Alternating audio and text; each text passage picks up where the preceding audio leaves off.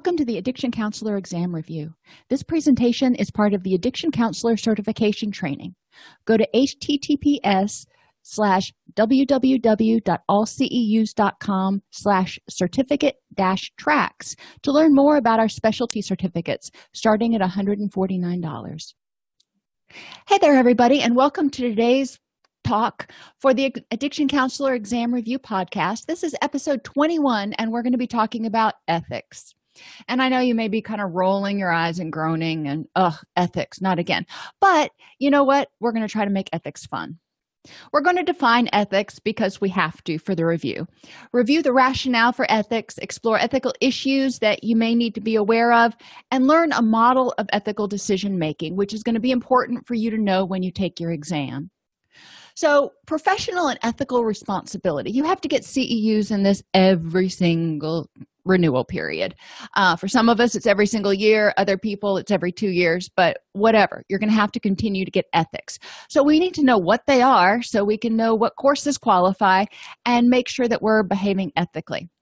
So ethics is designed for the protection of 4 groups: the client, the clinician, the profession, and the community. So how does that work? Well, obviously, if we're behaving ethically as clinicians, we're going to do what's in the best interest of the client. So that's kind of a no-brainer. They're designed to protect the clinician because if we're behaving ethically, then we have a code, if you will. We have standards that we can point to if somebody says you weren't doing what you were supposed to do. We can point to the ethics and say, yes, we were. So ethics gives us a foundation to know what we can and cannot do or should and should not do, as well as, protects us sometimes legally from certain accusations. It protects the profession because if you have a whole profession of people who a lot of them are behaving unethically, then what do you think about that profession? You think, I've got to hire one of those people and they're just always, unethical. And we know some professions that tend to fall in that category. And then there are others that you think, they tend to be relatively ethical. So it protects the profession because if we are behaving ethically, if we are adhering to our code, then we're all doing or not doing very similar things. And it protects the community because we want the community to feel like we're a resource. And if we have a client that has a bad experience or multiple clients that have bad experiences with unethical professionals, then they're going to go out and tell the community, you don't want to go to counseling because counselors, they're just an unethical group. So the community loses that resource. So we want to protect the community. We want to be there for the community. We want to be there as a resource for prevention, for outreach, for intervention. And we can't do that unless the client and the clinician are both, pro-counseling on board, and we've protected the profession so we have a good reputation. When there are unclear or conflicting needs between the 4 groups, ethical conflicts arise. So, maybe you want to do something. Bartering is one of those examples that comes up a lot. You want to do something in the best interest of the client, and they don't have a lot of money, so maybe you want to barter and have them mow your lawn in exchange for counseling. Well, most ethical codes say that bartering is a no-no, and there are very, very few exceptions to that. But, as a clinician, you're trying to do what's in the best interest of the client, but the profession and the professional ethics say, no bartering. So they're in conflict, and you got to figure out, what do I do here? The primary responsibility for ethical practice and for identifying ethical breaches rests with counselors and the clinical supervisors. So in clinical supervision, when you're working with people, if you're a supervisor, for, 2 or 3 years, ethical issues are going to come up. And I encourage my supervisees to bring me ethical issues. And if we go a month or 2 months and no ethical issues come up, my spidey senses start going off because stuff arises where, it may not have been a huge conflict. They may have said, I knew how to resolve this, but they had to make an ethical decision. And I want to know that they're recognizing that and acting on it. So scope of practice is another thing that falls within the ethical guidelines. We are not to practice outside of our scope of practice. So if you are an addictions counselor, then in most states, you have not been licensed and given the permission to diagnose or treat mental health issues. That rests with an LPC, LCSW psychologist, yada, yada. So we need to make sure that whatever we're doing is within the bounds of our competency and our scope of practice as defined by our board. So it's important to keep those things in mind. For example, coaches, y'all are going towards counseling, but if you are a coaches, mental health, substance abuse, it doesn't matter. They are not allowed to diagnose or treat any sort of disorder. They can help people implement plans that they have developed, that the client has developed themselves. They can cheerlead, they can be a coach, but they can't treat anything in order to spur recovery. It's a little semantic there, but it's an important one to know.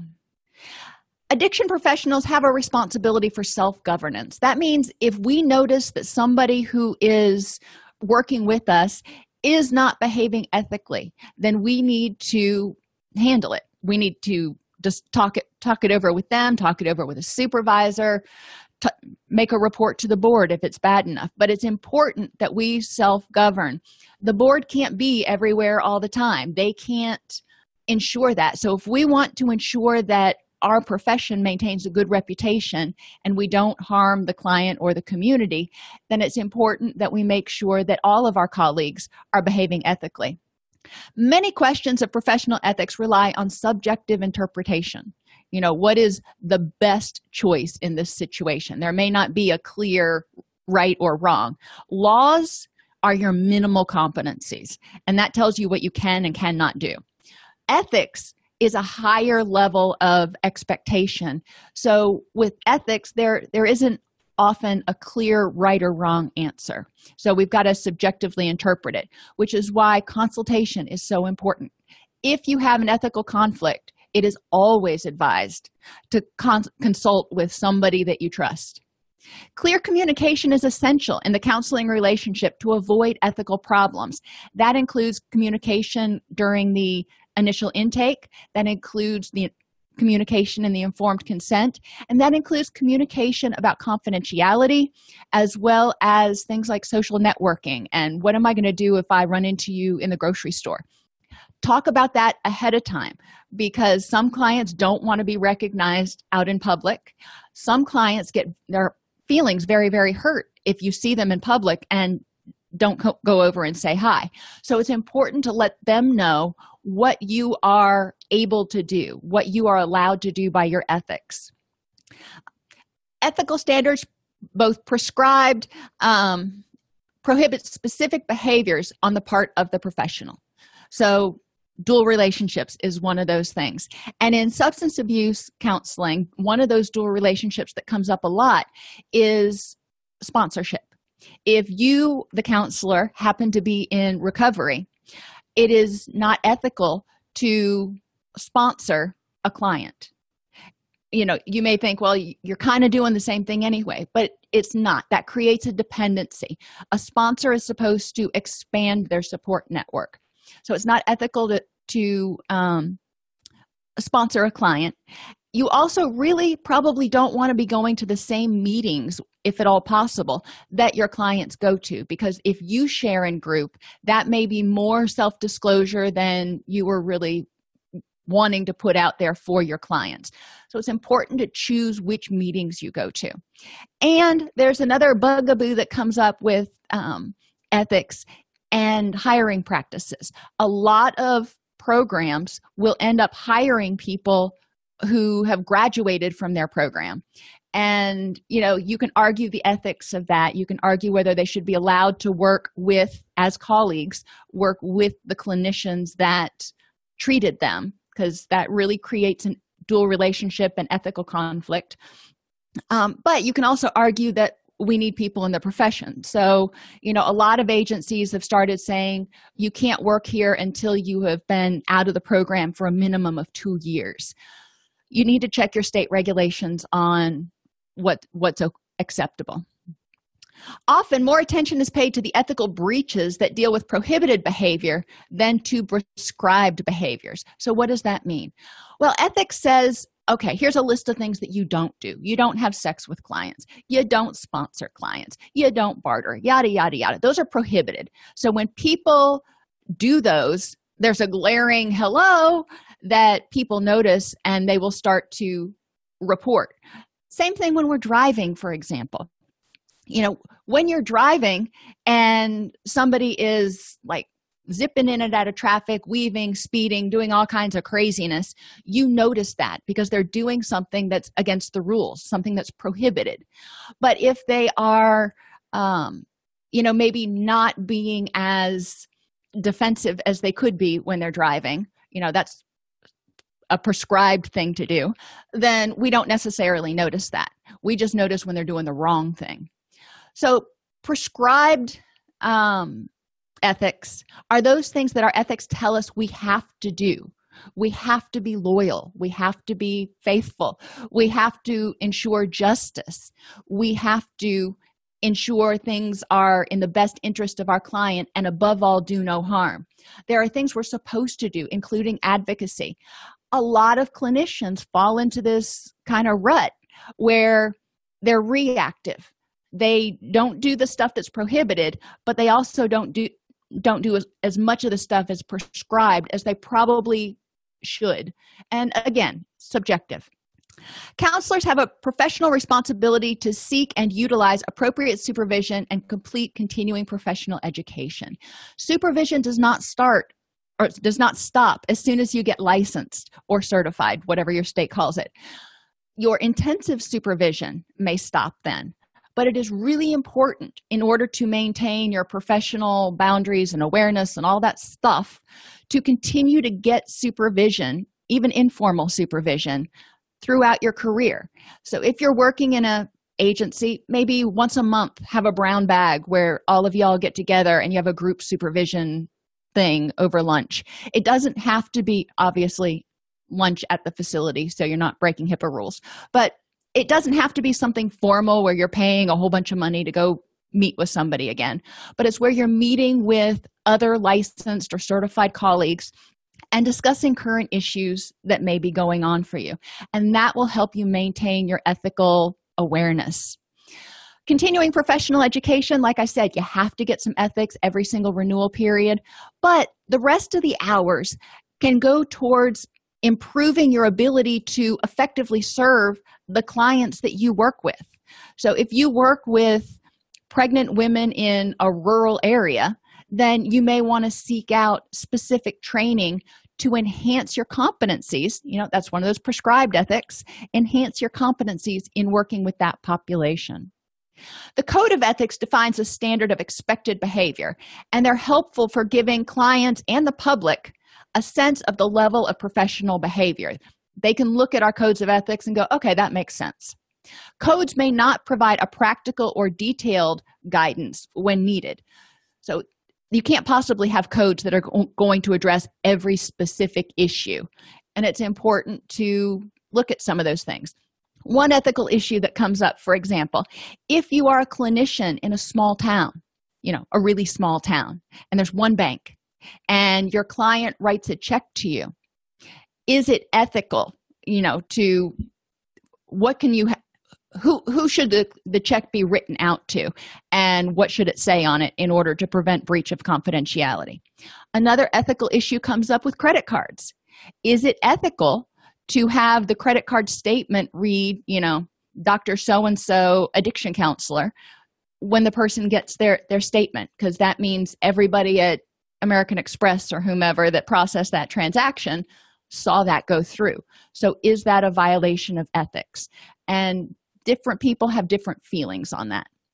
Simply following a list of specific rules of conduct does not ensure that you're going to practice in an ethical manner, because things come up and things change. So it's important to constantly be reviewing ethical principles like beneficence, doing what's in your client's best interest, non-malfeasance, above all, do no harm, justice, making sure that everybody has equal access, and fidelity, keeping your promises and being loyal to your client. Contracts define provider duties and responsibilities. Love contracts because it sets things out. But again, it's not going to account for every possible permutation. Negligence is a failure to uphold your contractual duties.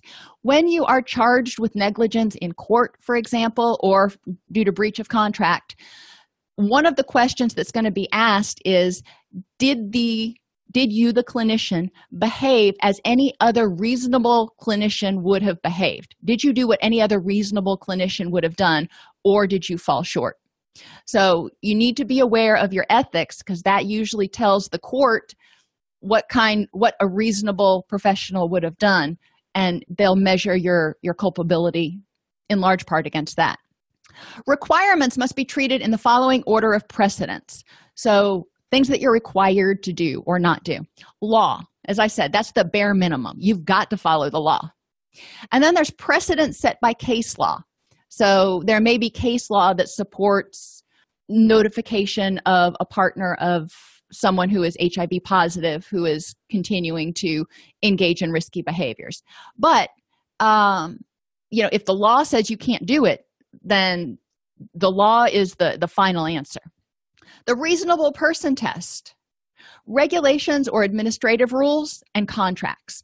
So this is kind of backwards. You first look at contracts, and if the contract says it's okay, then okay. Then you look at your agency's regulation and administrative rules. If nothing seems to be wonky there and whatever you're wanting to do doesn't conflict with those, okay. Then you go down to that reasonable person test. Would a reasonable professional in your position think this is okay to do? That's when it's really good to ask somebody. And if that's okay, then okay, you might go down to case law to make sure that there's no case law that says this is not okay. And then finally, if for some reason you're still questioning whether it's okay to do or not, look at the law. Because the law is going to tell you the bare minimum of your responsibilities. The use of public funds creates an obligation to fulfill the public trust and results in higher standards than those required in private industry.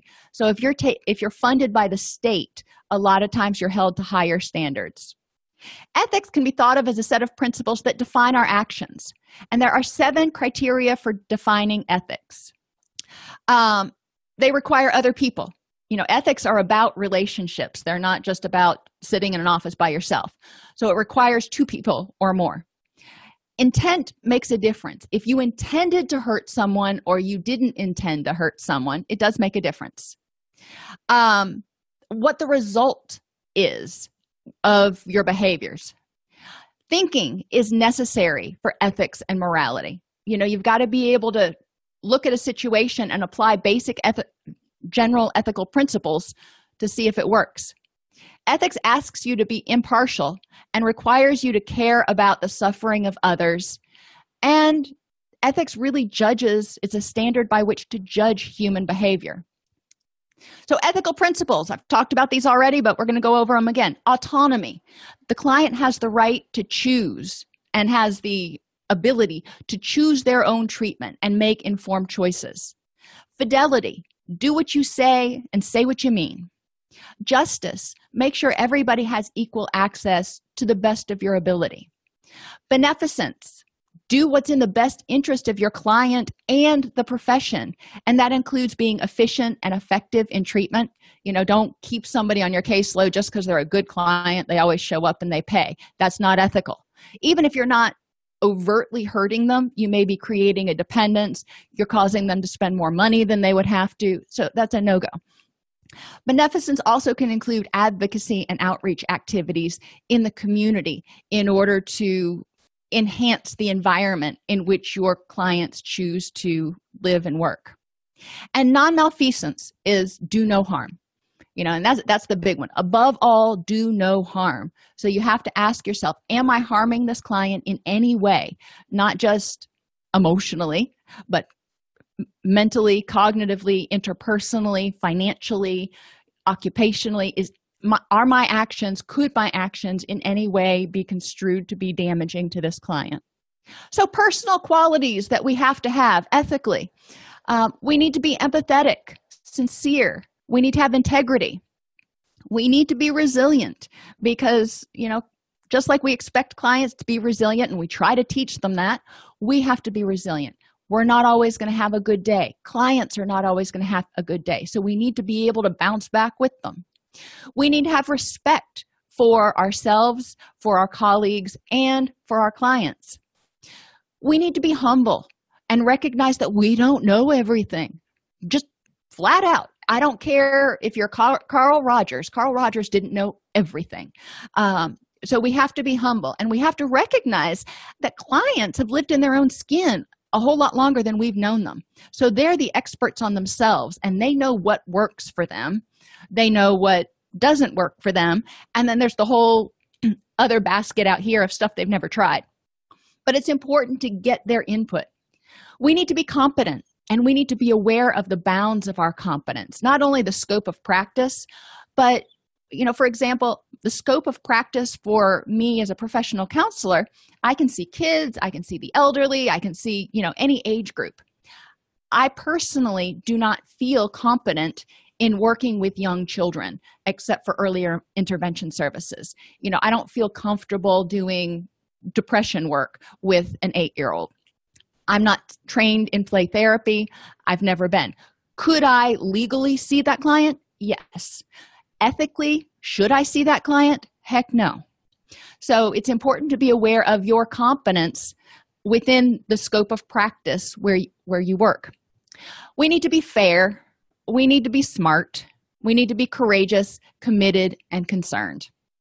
Published codes of ethics may lag behind the needs and demands of practice. This is why it's important for professionals to understand the principles that lie behind or underneath their respective codes. For example, and this is still kind of working its way out, but e-therapy is a whole new practice, and deciding, is it ethical to practice with someone who is working in another state or who lives in another state? Most states now have said, no, not unless you're licensed in that state too.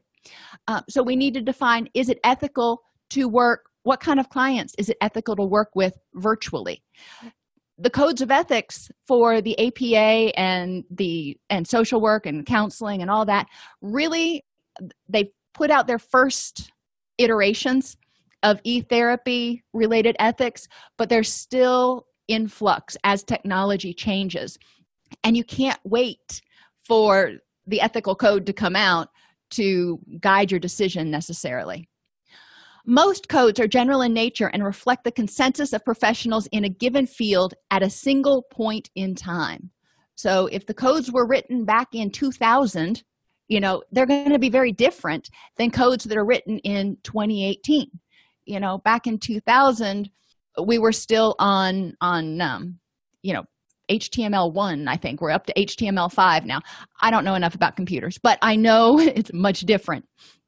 There may be inconsistency within codes of ethics or between codes of ethics that govern the same profession. So if you are nationally certified as well as state certified, the national body and the state body may have some seemingly conflicting codes of ethics. So you're going to have to figure out where you stand in terms of those. While there's no universally accepted code of ethics for the addiction field, clinicians should be familiar with the ethical codes from his or her state, territory, or tribe. So again, it's always good to go and look at the American Counseling Association Code of Ethics. They're national, they're pretty broad. The NADAC Code of Ethics, that's out there. That is a national addiction code of ethics. And then anything that your state puts out, because most of us, I think all states, require that you pass a ethical test before you get your license in addition to your clinical test. Ethics are based on moral values or a sense of what is right and wrong. Professional ethics focus on the intersection between client rights and professional duties. So we want to think about that. Again, what does the client have the right to? And what do I as a professional have to do? This comes up, for example, with involuntary commitment. In Florida, we could involuntarily commit people to detox and even potentially to substance abuse treatment for a short period. Is that a violation of client rights? Or are we upholding our professional duties to ensure the safety of the client? There are huge arguments about that. The same thing happens when there's involuntary commitment for mental health. Other examples where that might cross is access. Like I said, sometimes clients don't have any money to access services, but it's our duty to try to make services available, that whole justice thing. And so how can we try to make services available without bartering, without crossing any other ethical lines? What do we need to do? And how much of the onus is on us as clinicians versus the community? So maybe it's not providing a program for those people.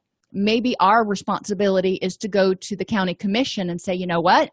We got a lot of people that are struggling here, and if we could get some funding, we could open a program that would serve 150 people a year or whatever it is.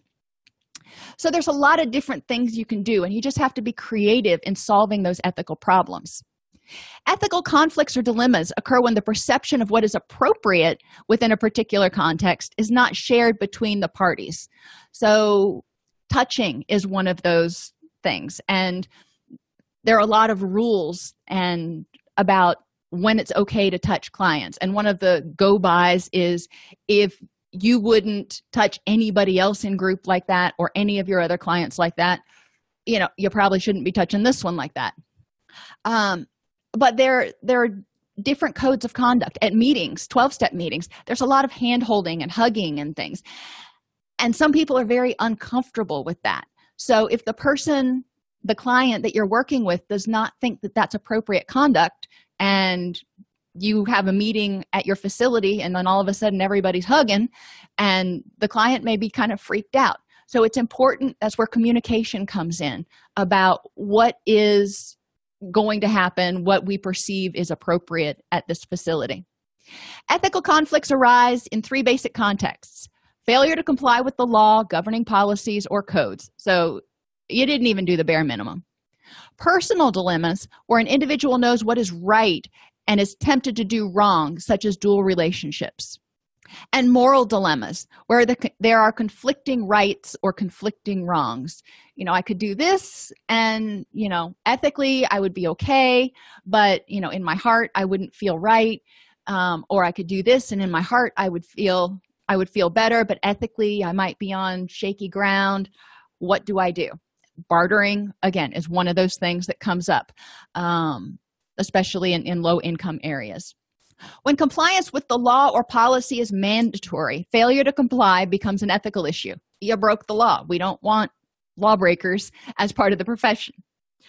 When both positions in an ethical question are wrong, one's going to prevail. So we need to choose the lesser of two evils. And, obviously, the law has indicated what the right choice is, but there may still be two legally right choices. And if those two choices are legally right, but both of them are ethically not okay, you don't feel good about them, you have to choose the one that does the least amount of damage. And again, consult and document, because if you don't document it, it didn't happen. There are three elements to ethical or moral decision making. You, the counselor, has to have a sense of self-awareness. You have to have a moral sense, which means having a conscience and an understanding of the difference between right and wrong, and values that reflect what you believe in your life. So counselors show all of these things in your choice of theories or strategies or interventions, what you think is the best approach to treating something. Individualized treatment says there are multiple best approaches depending on the person, but there are some practices that you may say, no, that's not something I can do. That reflects your values. It is neither possible nor desirable for counselors to be neutral in the values they demonstrate.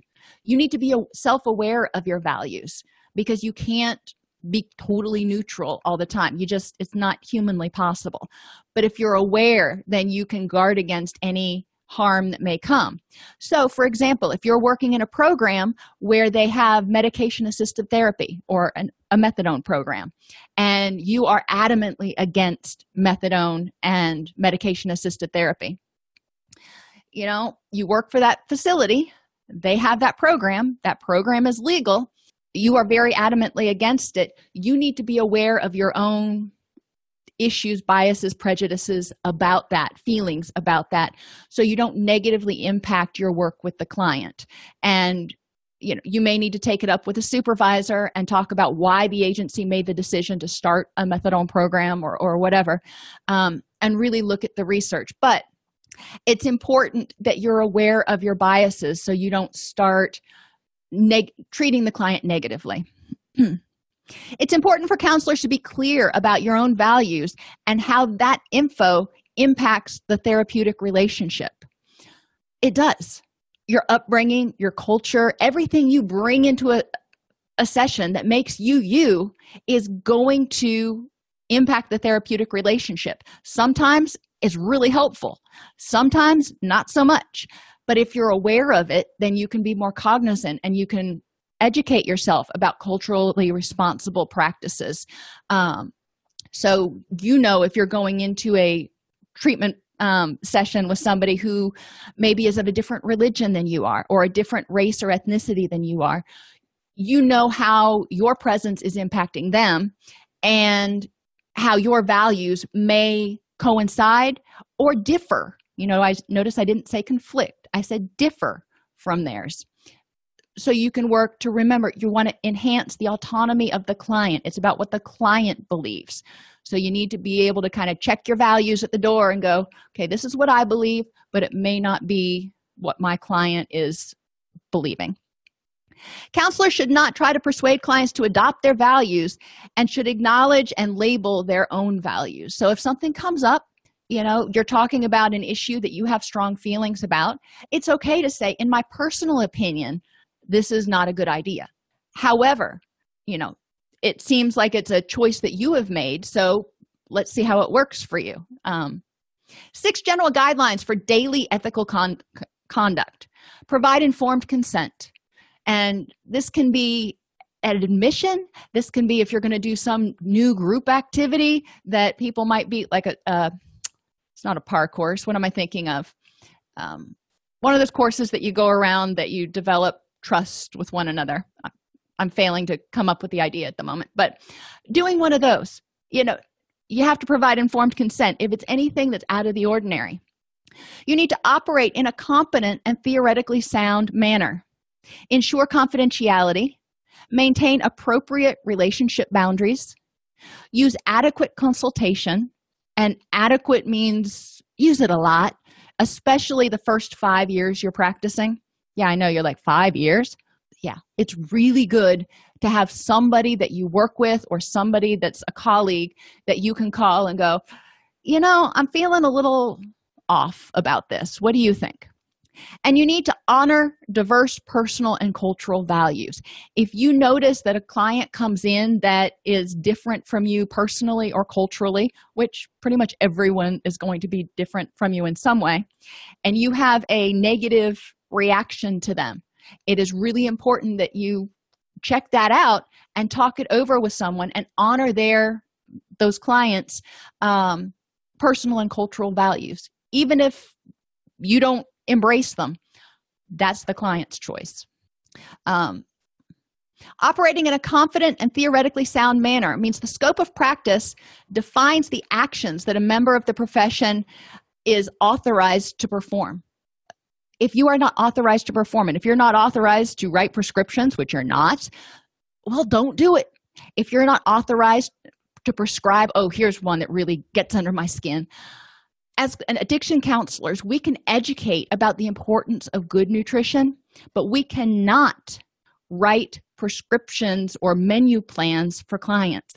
Registered dietitians in almost every state, if not every state, have the legal authority, are the only ones, in addition to doctors, that have the legal authority to write a menu plan for a client.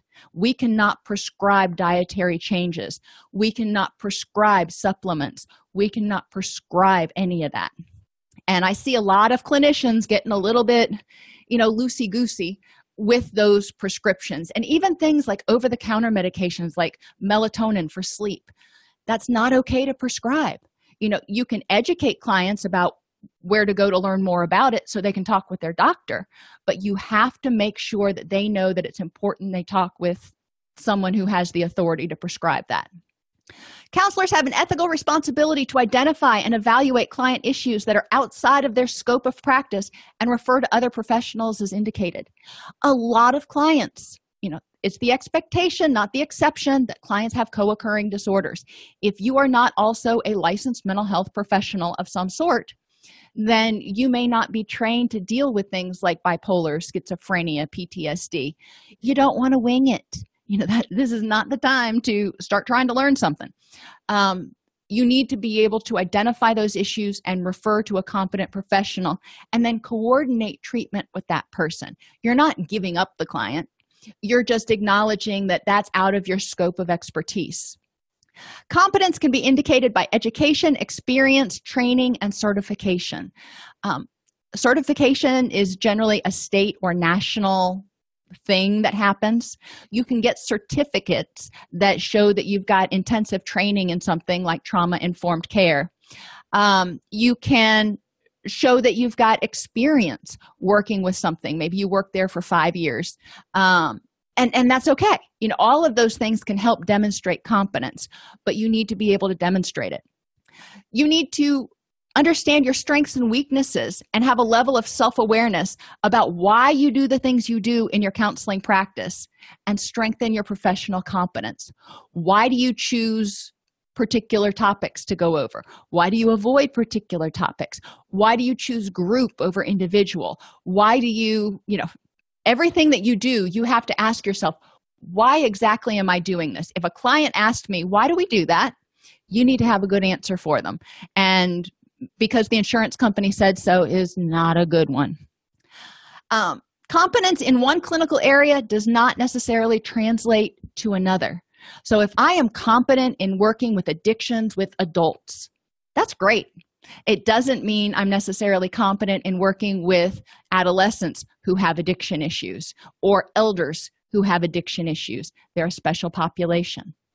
Continuing professional development through self-education, self-evaluation, clinical supervision, and consultation helps the addiction counselor maintain confidence and enhance professional effectiveness. Always reach out. Obviously, if you're listening to this podcast, then the addiction counselor exam review is something that you're interested in. When you pass your exam, Counselor Toolbox, we're working on the 300th episode now. So there's lots of information out there based on SAMHSA tips and tools and other best practices that can help you learn, on the go, when you're driving to work, when you're at the gym on the treadmill, wherever it is that you like to learn. It doesn't necessarily have to produce a certificate in order to help you behave more ethically. It doesn't have to earn you a certificate to necessarily impart knowledge. So, reading journal articles, that's another great thing to do. Counselors have an ethical responsibility to understand how theory and research underlies their work and to know how to choose appropriate interventions on the basis of those theories. You're not going to use the same intervention. If you're cognitive behavioral in nature, you're not necessarily going to use the same intervention with every client. You have to understand why you're using this, what you hope to get out of this intervention, and who it's appropriate for. Cognitive behavioral is great for a range of people, but if you've got somebody who is actively psychotic who is experiencing some dementia symptoms because of during alcohol withdrawal or anything like that, they may not be a good candidate for cognitive behavioral. Counselors are making their own choices about the theoretical approach they will use and must examine ethical considerations, including cultural appropriateness, their own training, their competence, and client needs. Some things are really short-term, like motivational enhancement therapy is 4 sessions. Motivational enhancement therapy is very appropriate for some clients, but it is very inappropriate for a lot of clients who need a lot more in-depth work than that. They need a lot more contact than that. So you need to understand which approaches are appropriate for which client. One of the highest ethical charges for the addiction counselor is maintaining confidentiality. And we go above what professional counselors have to do with HIPAA, and we also have federal law 42 CFR that you need to be aware of. We need to protect the client's privacy and guard the information contained in the clinical record. According to federal law 42 CFR, unauthorized disclosure of client information is prohibited regardless of whether the person is seeking disclosure already has the information sought. So, and this comes up a lot if a cop shows up at your facility and he has a warrant for somebody who's in your program.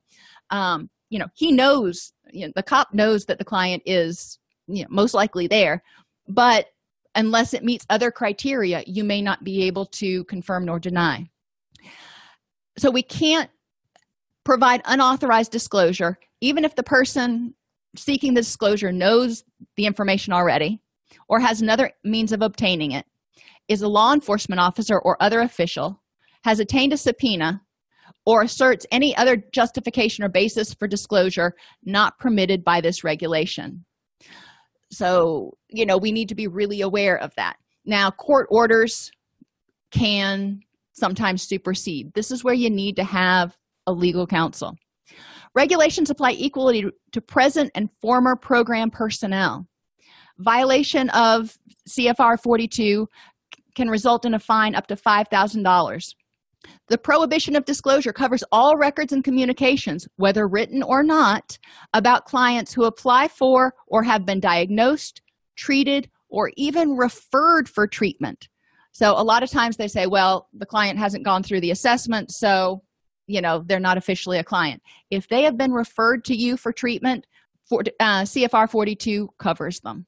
CFR 42 outlines the provisions which must be followed. Written records must be kept secure. At the time of admission, each program is required to tell clients that the records are confidential and protected by the federal law and regulation, and clients must be given a written summary of the laws and regulations. If state law permits a minor acting alone to apply for and obtain treatment, a written consent of confidential information may be given only by the minor client. In many states, minors must sign all informed release consents, not the parent, but the minor themselves also has to sign it. Client information can be released in 3 ways: with client written consent, without client's consent as specified in the regulations, or with a court order. And court orders are generally very specific about what needs to be released. A written consent form contains all of the following elements, and this is really important. It has to have all of the elements: the name or general designation of the program making the disclosure, the name of the individual or organization who will receive the disclosure, the name of the participant who is the subject of the disclosure, the purpose or need for the disclosure, a description of how much and what kind of information will be disclosed, the patient's right to revoke consent in writing, and any exceptions to the right to revoke. So if you are getting a release of information signed for probation and parole, you ideally need to have the name of the probation officer that it's going to go to, the duration of time that this release of information is good for, what's going to be released. Is it going to be progress notes? Is it going to be the assessment? Is it going to be drug tests? Is it going to be all of the above? You need to be specific. The written consent also has to indicate the program's ability to condition treatment, payment, enrollment, or eligibility of benefits on the patient's agreeing to sign the consent. So it needs to explain. If you're able to say, well, if you don't sign this consent, then I can't treat you. You need to disclose that ahead of time. Sometimes this happens in situations where, for example, probation and parole has hired the agency to provide treatment, and probation and parole is paying for treatment.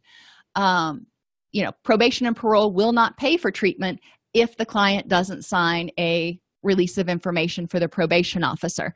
That doesn't mean that the client can't seek treatment and self-pay necessarily. There are other options, but in order to be enrolled in that program and get that payor to pay, they may have to sign the release, and they need to be notified about that at the beginning. It needs to have the date or condition upon which the consent expires if not previously revoked. So again, that duration, the signature of the patient or other authorized person, and the date on which the consent is signed. And generally, informed consents also have a place for a witness. Each disclosure must be accompanied by a written statement prohibiting further disclosure of the information unless authorized in the original release of information. There are several special provisions for the release of information where a client has involvement with the criminal justice system. Be aware that state laws may differ, so you do need to check with your state laws. In general, a signed release of information is still required, but releases of information for criminal justice clients differ in the following ways. Information may be released to those persons within the criminal justice system who have a need for the information in connection with their duty. So if the client, and this is more like usually more appropriate to mental health issues, we may need to release information about the client has a certain mental health diagnosis and is on certain medications. If you have somebody that goes into jail and they are part of a methadone program, it may be imperative that the jailers, that the corrections officers know that information. Otherwise, the person's going to start detoxing and detoxing hard really fast. So there is some information that corrections officers may need to know. The release must state an end date and will remain in effect, taking into account the length of treatment and the type of criminal proceeding. The provider may redisclose information to those within the criminal justice system to carry out official duties. You see how this sort of ethics thing is kind of what exactly qualifies as an official duty. And you really want to play it close to the vest and not disclose anything that you don't think is imperative in making sure the client gets the highest quality of treatment and service. Criminal justice client information may be disclosed to those programs within the criminal justice system when participation in the program is a required condition, like probation and parole, and to those individuals who need the information in connection with their duty to monitor the client's progress, including prosecutors, court officials, and probation and parole officers.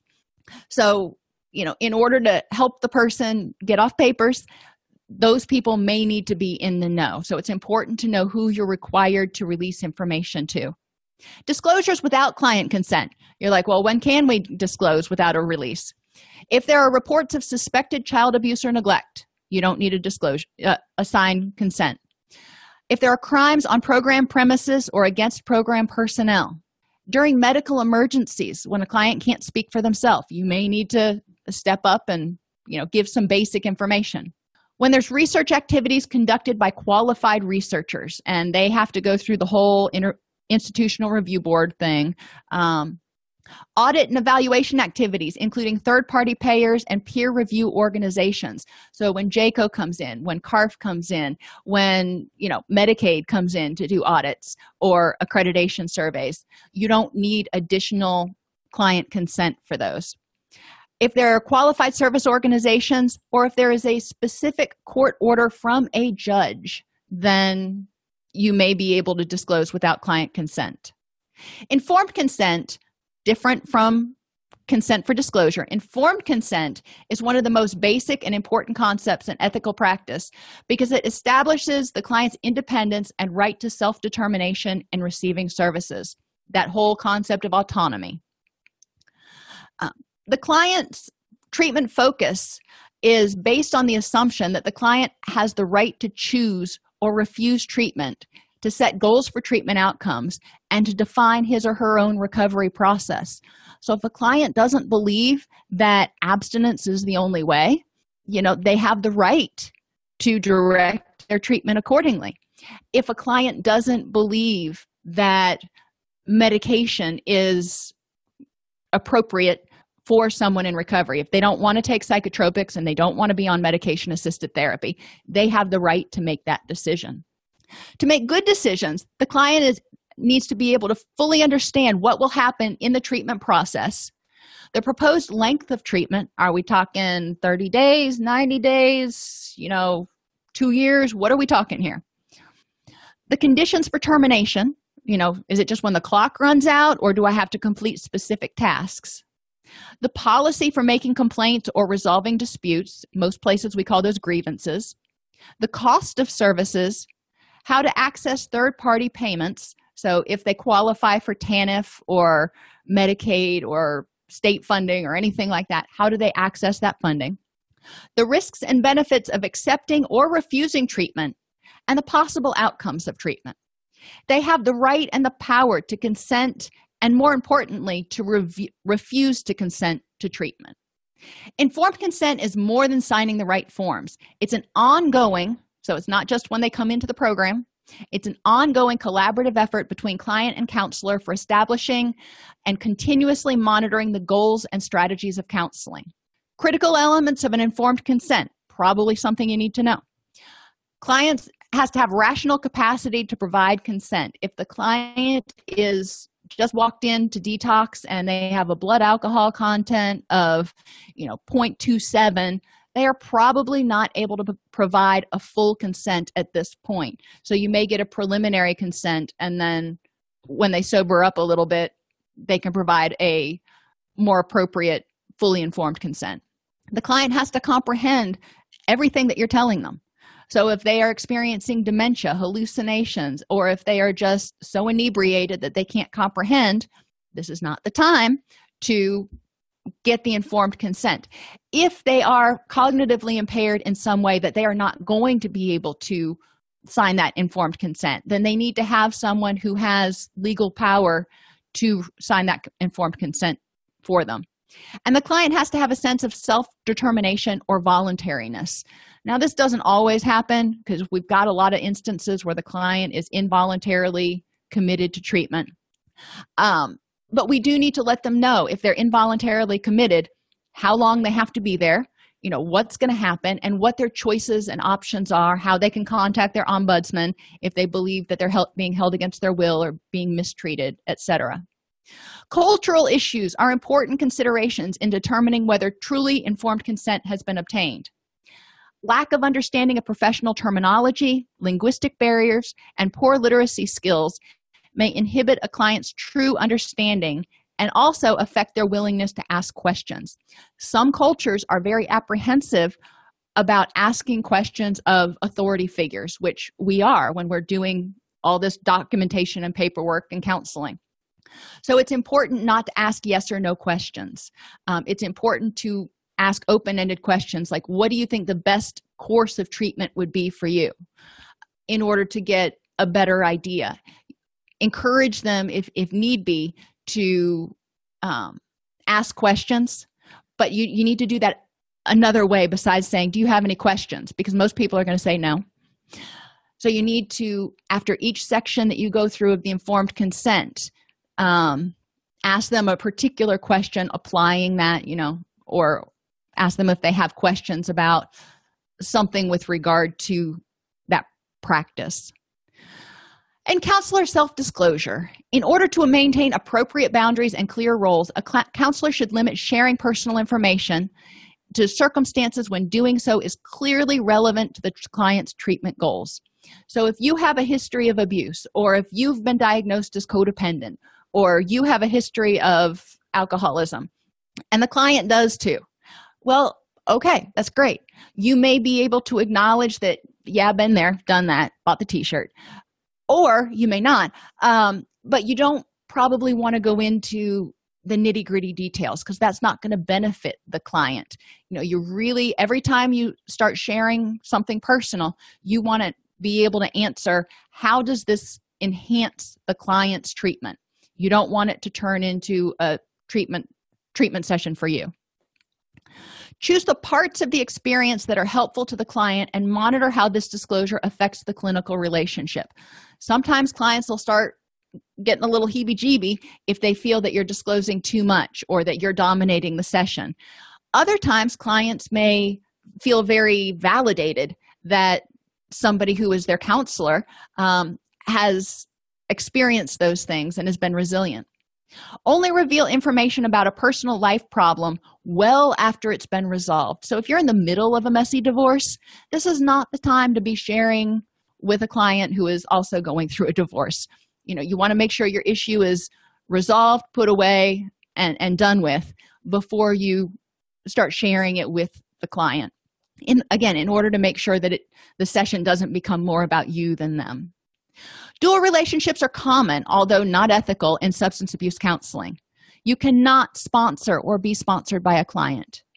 It is discouraged when possible to attend the same meetings as clients, and you are not allowed to see in a clinical capacity a client that you've known as a sponsee or even just a fellow person in recovery. So if you've been going to the same meetings and then John suddenly needs more treatment than just self-help meetings, that's great. You can refer John to your facility. He can see one of your colleagues maybe, but he can't see you.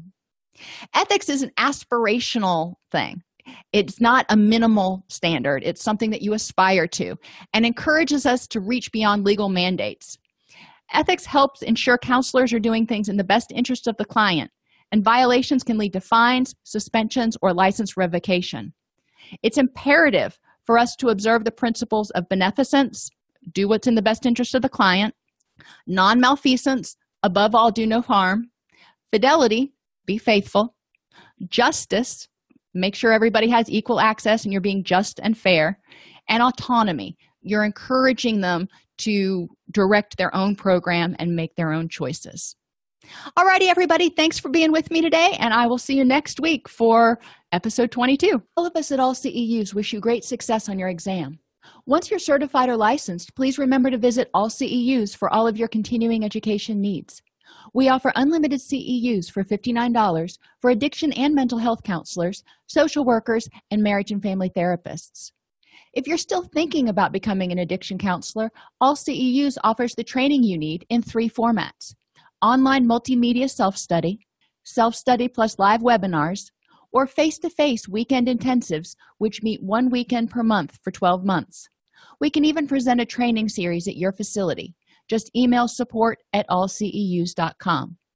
Go to allceus.com/ACER. That's allceus.com/ACER to learn more.